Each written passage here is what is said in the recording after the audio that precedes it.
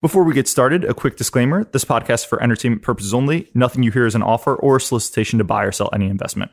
And with that, hello and welcome to the Rangeley Capital Podcast. I'm Andrew Walker, a portfolio manager at Rangeley. And with me, as always, my co-host and Rangeley's founder, Chris Demuth. A quick overview of this podcast for those of you who are new to the show. I do a monthly links post at the end of every month where I highlight all the things that have kind of caught my attention that month. And then Chris and I use this podcast as an opportunity to build out a bit more on some of the different articles and topics that stood out to us the most, as well as reviewing some of the more interesting situations in event-driven and merger arbitrage land. So I'll post a link to this month's post in the show notes. But Chris, it feels like this month has really been a month dominated by mega mergers. So just a couple, Salesforce bought Tableau for a $14 billion software deal. United is merging their aerospace division with Raytheon in about a $100 billion merger of equals deal. AbbVie is buying Allergan in an $80 billion drug deal. Eldorado is buying Caesars in a $25 billion casino deal. And there's a semiconductor deal that's over $10 billion in Infineon and Cypress. In addition to those, we're kind of approaching the end game in the mammoth T-Mobile Sprint deal. DOJ blessing seems imminent, and the fight seems to be moving over to the state attorney generals.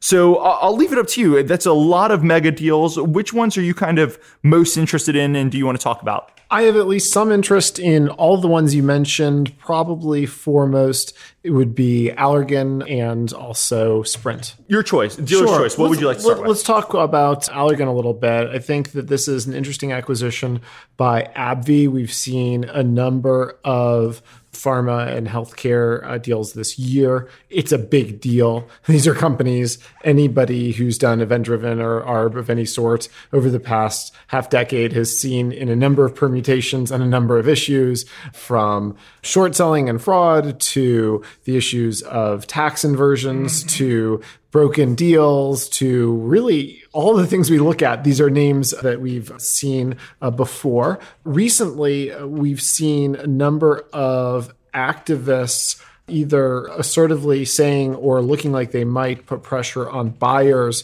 to break up deals where shareholder view from a buyer's perspective is negative. You're paying a lot of money for control premium. I like to get paid that. I generally don't like to pay it. And people who would normally be short the buyer have been looking at owning the buyer and trying to break up deals. In the case recently of Occidental, there was an argument that I found to be a valid argument that said we needed to structure a deal to avoid a vote simply to match in a competitive situation that situation that the alternative bidder was in. I thought that that had some validity to it.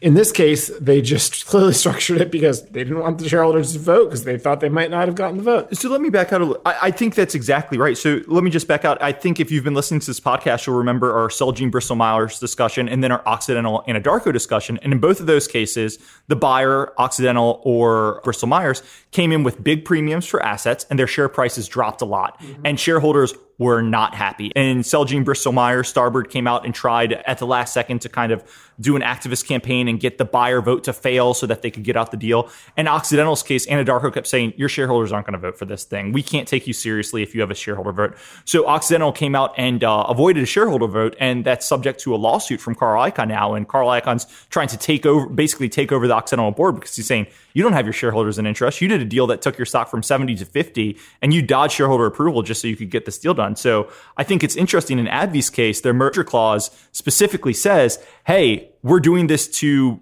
avoid a shareholder vote, basically. And they did a deal. Their stock's down 15% on the announcement of the deal. So they definitely learned a lesson from Occidental and Bristol Myers. I do wonder, is it the right lesson? Because if you're doing things your shareholders don't like, it's probably destroying shareholder value and you're probably going to get replaced at some point. And I think you're exactly right. You do that. And I think you open yourself up for some activism coming in the near future and saying, hey, maybe we need to get some guys who are really concerned about creating shareholder value, not building a bigger empire here. I'll turn it back over to you. Any other thoughts on this deal? That was really what jumped out at me about that. I just think it's so interesting here because there are tons of parallels. I see so many parallels to the Celgene Bristol Myers deal. I think Allergan's trading at about 70% chance to go through.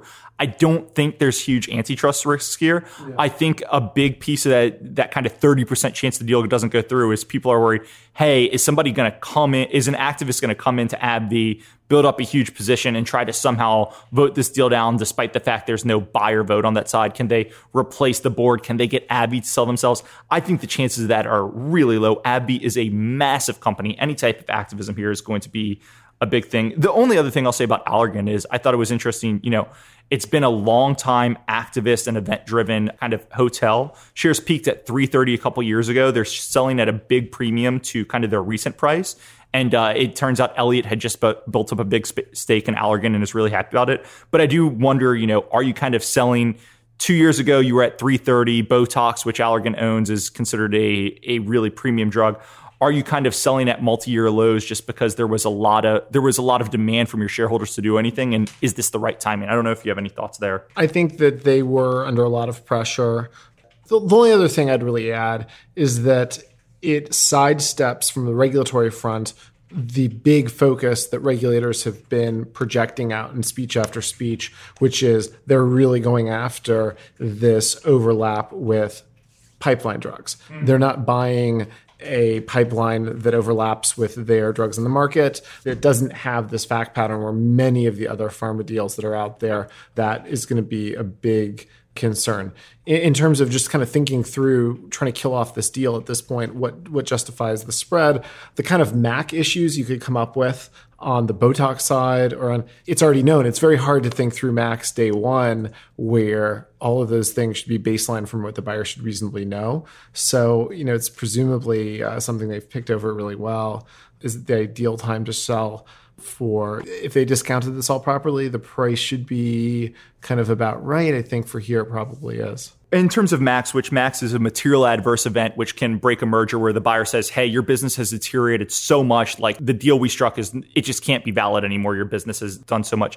Like when I always struggle with pharma deals because so often everything that can be considered a MAC is disclosed in the 10K. So if you come out and they say, oh, Botox sales are dropping or something or other, Allergan just say, how can you say that you didn't see this in due diligence? MAC excludes anything you already knew about.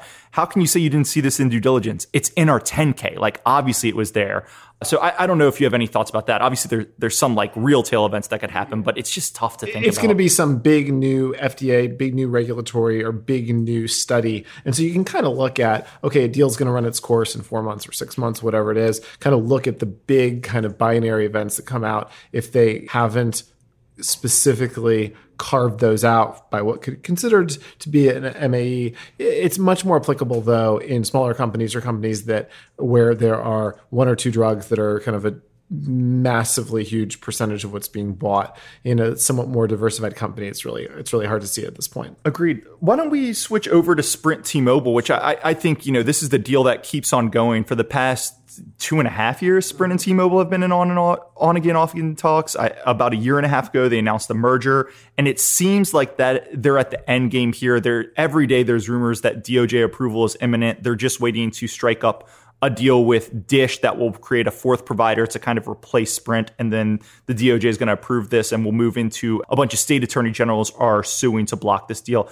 And I think this is interesting because there are so many unique things about the deal. T-Mobile wants to argue that Sprint is a flailing firm, not a failing firm in court. I don't think I've ever seen state attorney generals sue without the DOJ to block a deal. The FCC is relying on future markets in 5G to approve this deal and ignoring current competition. I'll flip it over to you. What do you think is most interesting about this deal right now? The two things I'd start with is that the FCC has a very different mandate than the DOJ. So if you look at a deal that they kind of cobbled together, their give was approval. Their get was things that should not be applicable to the DOJ side. Especially rural broadband was huge there. We could debate whether or not it's a good function for the FCC, but it's there. It's kind of in their bailiwick. And so I think that approval to me is one of the two big things this week, this past couple of weeks, that I thought the market kind of, I don't know if the market efficiency was failing or flailing, but it kind of flailed at that as being this hugely significant thing that now we know the deal is going to close. And the other was the DOJ is willing to approve this deal if they replace the fourth competitor in this market. But the DOJ is willing to approve any deal that replaces the loss of competition. I feel like that headline is almost a truism. It's kind of a day one thing that was true. Maybe a lot of the news that's reporting this is knowing because, according to their sources, perhaps accurately, it's going in that direction right now. Fine. But the minutia is really all of the battle. That seems to be more of 10% than 90% of the battle, when some of the things you're agreeing to is, have a buyer that's approaching a walk date and a seller that's desperate and a regulator that wants competition to be fully replaced, and Charlie Ergen, who's right in the middle as the guy who's seen as the likely replacer of that competition or critical to it. It's possible that the Venn diagrams don't overlap, but you could say something that the top line words are identical. Yeah, no, I completely agree. And I just think it's so interesting. Like the DOJ says they blocked AT&T and T-Mobile, which was a bigger deal than this. Sprint's a different beast than AT&T in this combination, but they're saying, no, we need 4 competitors. And you look and you say, how are you going to get to 4? The only way we can get to 4 is if we launch Dish. And how are you going to get Dish? Because Dish doesn't have a nationwide mobile network, right? So it's almost like they're bending over backwards for T-Mobile and Sprint to be able to create this 4th competitor with Dish, right? Like you're going to sell to Dish and you're going to give them a great MVNO for 4 years, and then you're going to let them roll onto their own network. You're going to help them build out. I just think it's really interesting that the DOJ, it seems like they should just say no. Like if they think you can't go forward, if they think you need 4, it seems like they should say no. There's 4 right now. We're not going to bend over backwards for you to create this hypothetical 4th player that will build their own network in 5 years in the future. I'm just mind boggled that that's kind of the situation we're in. Also, there's a lot more that Dish has to offer the FCC than what Dish has to offer the DOJ. In specific, there's a lot more the FCC can offer Dish than Dish can offer the DOJ, because Dish is facing onerous build out requirements, and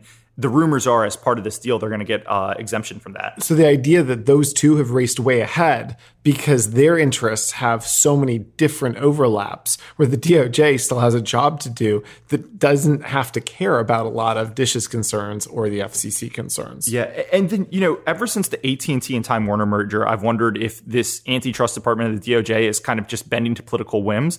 And I continue to wonder about that here. I'll let you speak for this, but last week, Sprint and T-Mobile are in court in the state attorney's case, and they say, hey, DOJ approval is imminent. And you would know better than me, but I can't think of another time where a company's lawyers have come out and in court under oath said, yeah, the DOJ, they kind of broke the DOJ's news for them. Like if I was the DOJ, I'd almost be embarrassed by that. I don't know what you think about that. Absolutely. They are highly professional. They are law enforcement officers. So they're not people whose job is to, hey, you have this deal. I need to help it work. Let's all kind of work together. Kumbaya, let's do this. You're breaking a law or not. And I hate to go down, or I hate to start with a supposition that it's kind of politics, because there are people I tend to take very seriously who I think deserve that professionally. But there is no world in which AT&T Time Warner is a bigger antitrust problem than Sprint T-Mobile. There's no world in which these combinations of things, especially when they're being kind of casually referred to in this way, it's very, very weird. It's very weird to speak on their behalf. It is strange tactics. You're in front of a judge at this point, and a judge who's facing down not the full might and prestige of the Department of Justice, but cumulatively, this number of state AGs, I just take very seriously. If I saw them on one side of the court, cumulatively now from both parties, from many states representing a huge part of the country, with a case that is kind of antitrust 101, basic traditional antitrust rationale that looks like what most antitrust cases are supposed to look like. And I just want to, this might be a little bit too deep in the weeds for a podcast, but I just want to go back for a second to T-Mobile's argument. It sounds like they're going to argue a flailing firm defense for Sprint, where, if you're antitrust, you can go and say, look, we need to merge from 3 to 2 because the third competitor is a failing firm. If you don't approve this merger, they're going to liquidate. They're gone. They don't matter anymore. So just let us buy their assets, right? What T-Mobile and Sprint appear set to do is argue a flailing firm defense, where they say Sprint isn't about to go away. They're not going to go Chapter 7 and liquidate. But if you don't approve us, they're going to be a flailing firm. They're going to be so uncompetitive. They're not going to be able to invest in 5G that you need to approve this because they're a flailing firm. They don't matter anyway. I've never seen that argument, and it strikes me as very strange. How do you think about that? The standard for this whole category is extremely high because from a regulator's perspective, a liquidation where that entity ceases to exist in a competitively relevant way is the standard. They don't care about your capital structure or who profits or who losses on a restructuring. Yeah. And this is a company that would be restructured in some way. I mean, they're not going to burn down the infrastructure. It's not going to physically rot. They're not going to just shut it down. It would simply be a different set of equity owners, which to the DOJ should be completely indifferent and traditionally has been. So boy, that for a number of reasons is about the last, that is one of the last refuges that you'd want to resort to. Let's dive into this. So it's kind of tough to estimate what odds the stock market's putting on this deal of going through, because it's tough to get to a Sprint downside. Like if you're going to argue flailing firm, is Sprint's share price downside? Is it 0? Is it 1? Is it 2? It's tough to know that. And if the deal's approved, the shares probably go up. So you've got some upside there. But I would guess the market's putting on about an 85% chance of this deal going through right now. That's kind of where my math is. Consistent with the sell side and even more so the press kind of just sing-songing, like casually referencing that things like it is going to get done when, not if, and the AGs will all close up shop the second the DOJ approves this. And I keep waiting for an explanation, and they never get to the because. They just are asserting this, and maybe they all have very good sources. But I think the idea that the market's probability right now is very high sounds right to me. Yeah, and I think you and I are agreed that there are 3 risks. A, the DOJ approval seems to stem on Charlie Ergen agreeing to a deal, which, if you know Charlie Ergen, I believe AT&T CEO said, I would never do a deal with Charlie Ergen until I see a contract signed by him on my desk. That's when I would start thinking about it. So there's that risk. There's the risk the DOJ just decides we can't do this. And then there's the risk that state attorney generals win in court. And I don't know, do you want to quickly walk through those risks and why we think it's more than 15% that this deal breaks? Yeah, in aggregate. And I simply think that there's actually a deal that would satisfy one, but not all of these. Yeah. And so there's 3 or 4 versions. And I might have not heard this right. There's also the risk that everybody else can agree, it gets through the walk date, and then it's no longer in the interest of the buyer. You want to, if you're the buyer here, one of the things as you start to worry about this is to be 100% consistent with your duties requirement in your merger agreement. If everything's fine, you can be casual about that. Things are not fine right now. They have to be extremely pedantic about doing all the things one would do and then walking when they have the out in the walk. I think that's the thing I've actually been most shocked about so far is T-Mobile's about to go to court and argue, hey, flailing firm defense. Sprint is flailing. They're going to be helpless without us, right? And I have not heard, most people at the time the Sprint merger was announced thought T-Mobile gave Sprint a pretty sweetheart deal for a firm that was struggling. And they've struggled even more since. And I've just been shocked that I haven't heard anything about T-Mobile going to Sprint and being like, look, we've got to give Dish more than we thought. Your business is performing worse. We're going to have to go fight the state attorney generals. We need to recut this. If this deal goes through, we're giving you guys $4 per share instead of $8 per share. And as you said, we didn't even mention that as one of the 3 risks there. But I just can't believe that T-Mobile hasn't done that already. It seems like kind of logical. One of the reasons why T-Mobile has been as competitive as they have been was the monster breakup fee that they got in their fatal deal with AT&T. So they're very aware of how these deals come apart can affect the future competitive landscape as it has in this business. And at this point, if they're looking at a new ultra competitive 4th player, they're going to wonder why the assets that they need to compete as one of those 4 is going out the door to Sprint, which isn't helping them nearly as much as they thought it was going to. You have deals, not to go into detail about these, but just 2 things that are very much on my mind looking at this is the Rent-A-Center deal of the world looks very different when you have a clear legal out and your lawyers come to you and says, now's an appropriate time for you to think strategically about what you want to do. You might newly get to that thought on that day. And your legal rights are the most pure if you haven't been kind of looking at the exit ramp.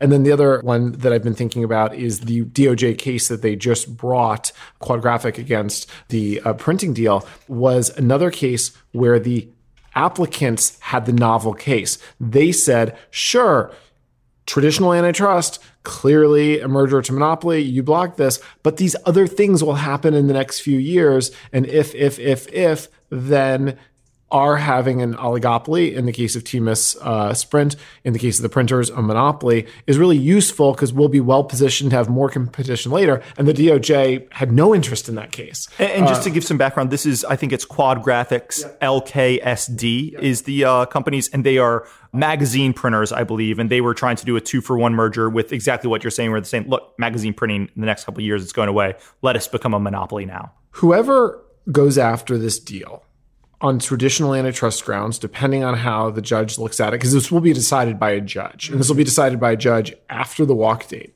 is going to have some substantial odds that they just win on traditional antitrust grounds, and they will either revive the reputation of the DOJ or revive their reputation as a state AG office that has done the job the DOJ should have done. And either one, politically, thinking about the politics, that is a pretty sweet prize for somebody who just has to say the kind of thing that antitrust is traditionally expected to say. I think it's really interesting that I think a lot of people have thought, hey, the state attorney generals, which it's very rare for this. I can't think of a situation where state attorney generals have sued without the DOJ, but state attorney generals are suing here. And I think a lot of people have said, they're suing here because they wanted a nice headline. They wanted a nice press clipping. And to me, if I'm a state attorney general and I look at this and say, Sprint T-Mobile is a traditional 4-3. We've got tons of work that says 4-3 is too much.